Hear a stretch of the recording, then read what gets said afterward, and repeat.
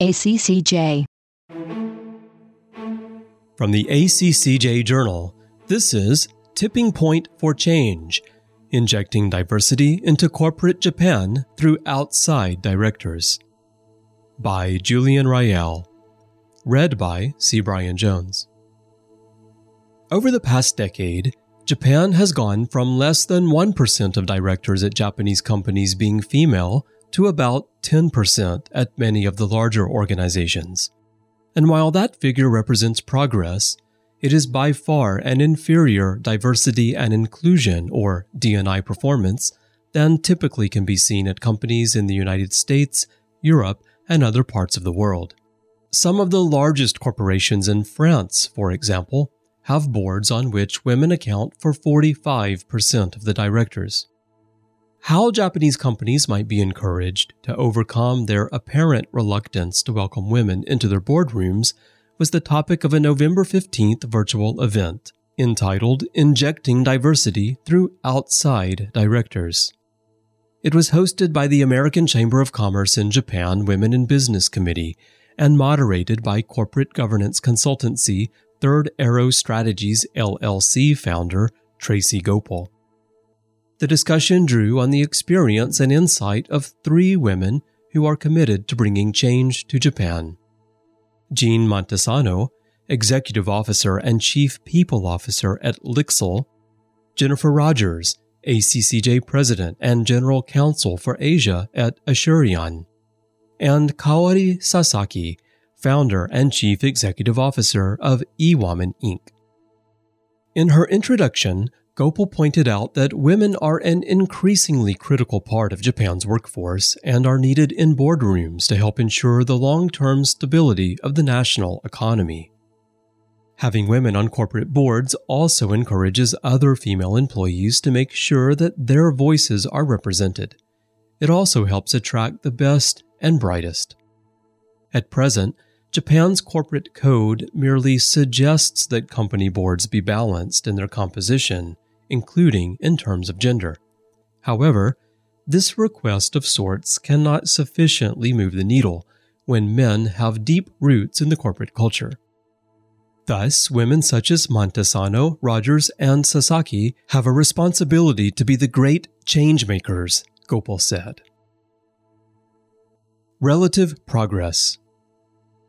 The change that has been witnessed in Japan's boardrooms might be considered quite rapid, when one takes into consideration many corporations' reluctance to evolve, but it looks poor in comparison with other parts of the world that have really accelerated their game, Rogers noted.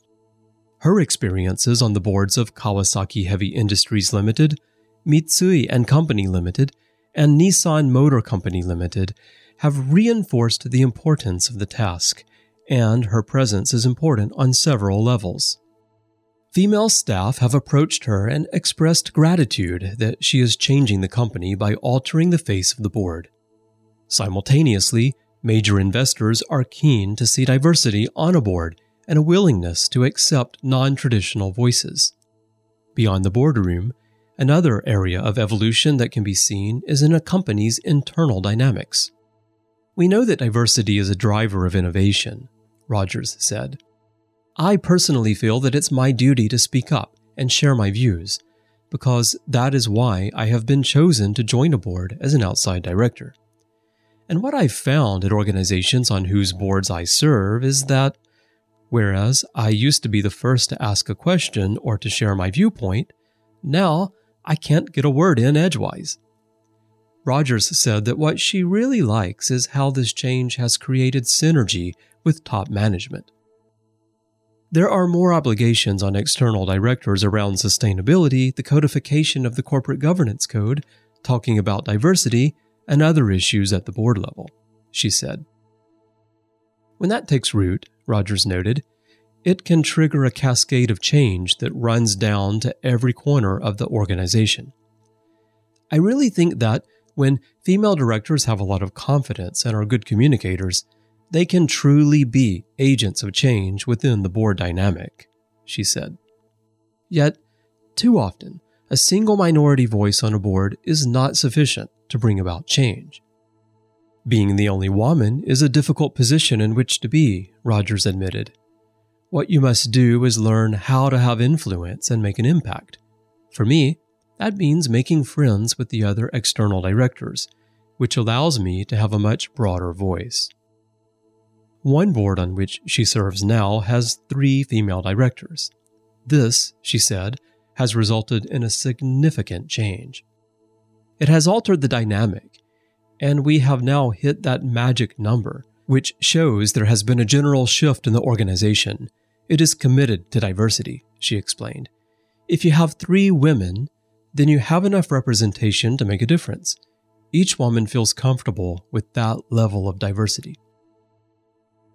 Sustaining change.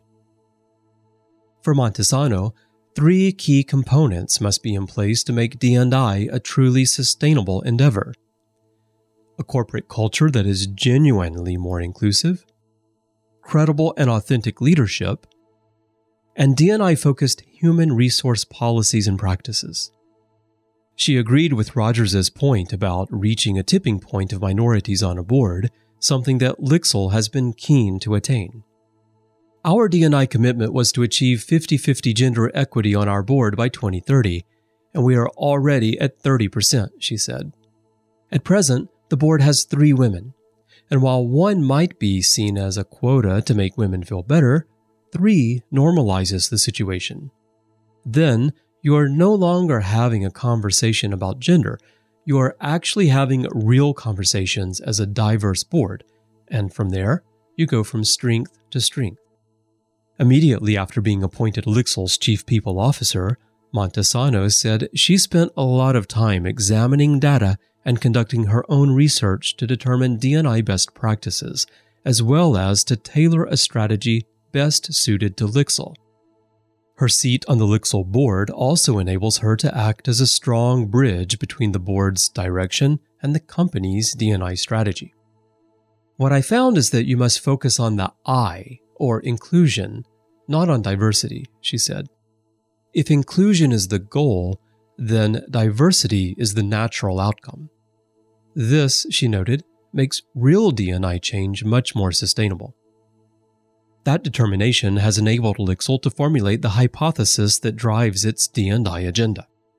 The company crafted its approach by asking questions such as, how can an inclusive culture be created? How can managers demonstrate more empathy? How can people best be trained to practice inclusive behaviors? How can leadership embrace the actions needed to be genuinely inclusive?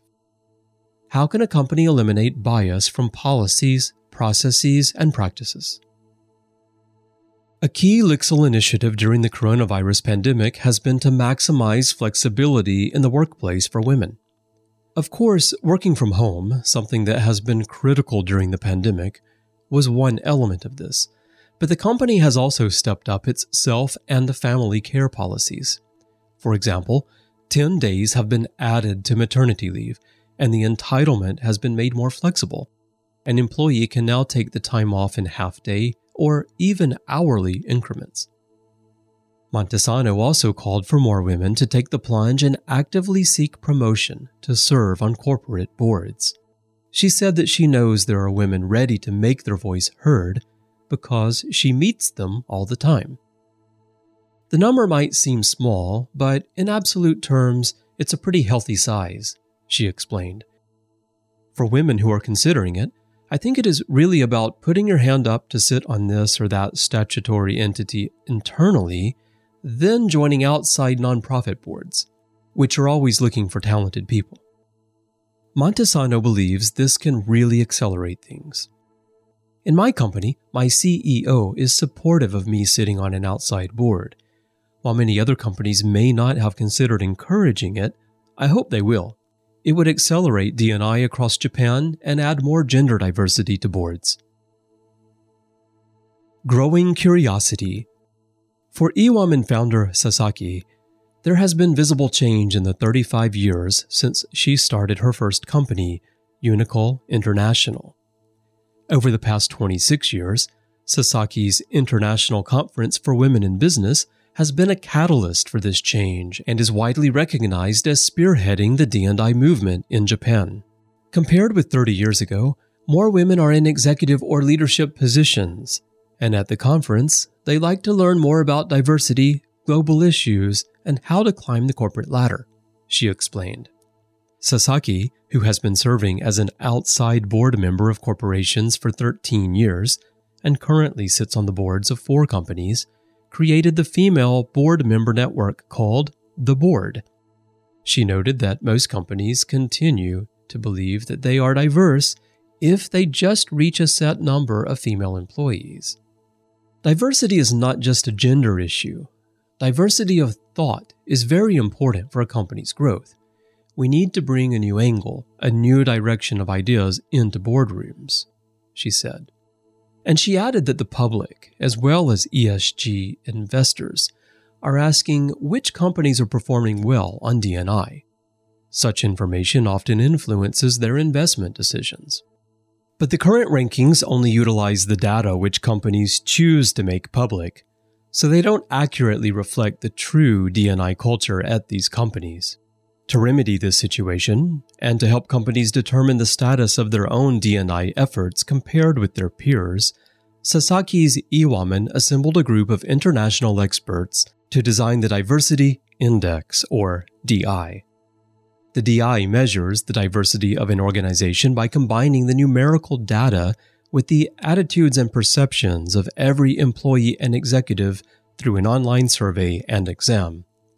It not only reveals the true state of D&I in a company, it identifies training opportunities and serves as a recruiting tool. Buying in. All 3 women concluded that the outlook is positive for women in senior positions and also, more broadly, for D&I at Japanese corporations. Rogers summed it up. The reality is that, for all companies in Japan, there is demographic pressure. It's the external competitive market that is driving the use of that pool of talented women in Japan who are highly talented, but at present, underutilized. I believe that CEOs and CFOs are now really buying into it, she added. They can see how diversity can transform their organization and allow people to really bring their best self to work. The leaders have targets, are measuring, and are increasing disclosure. It really is an articulated priority.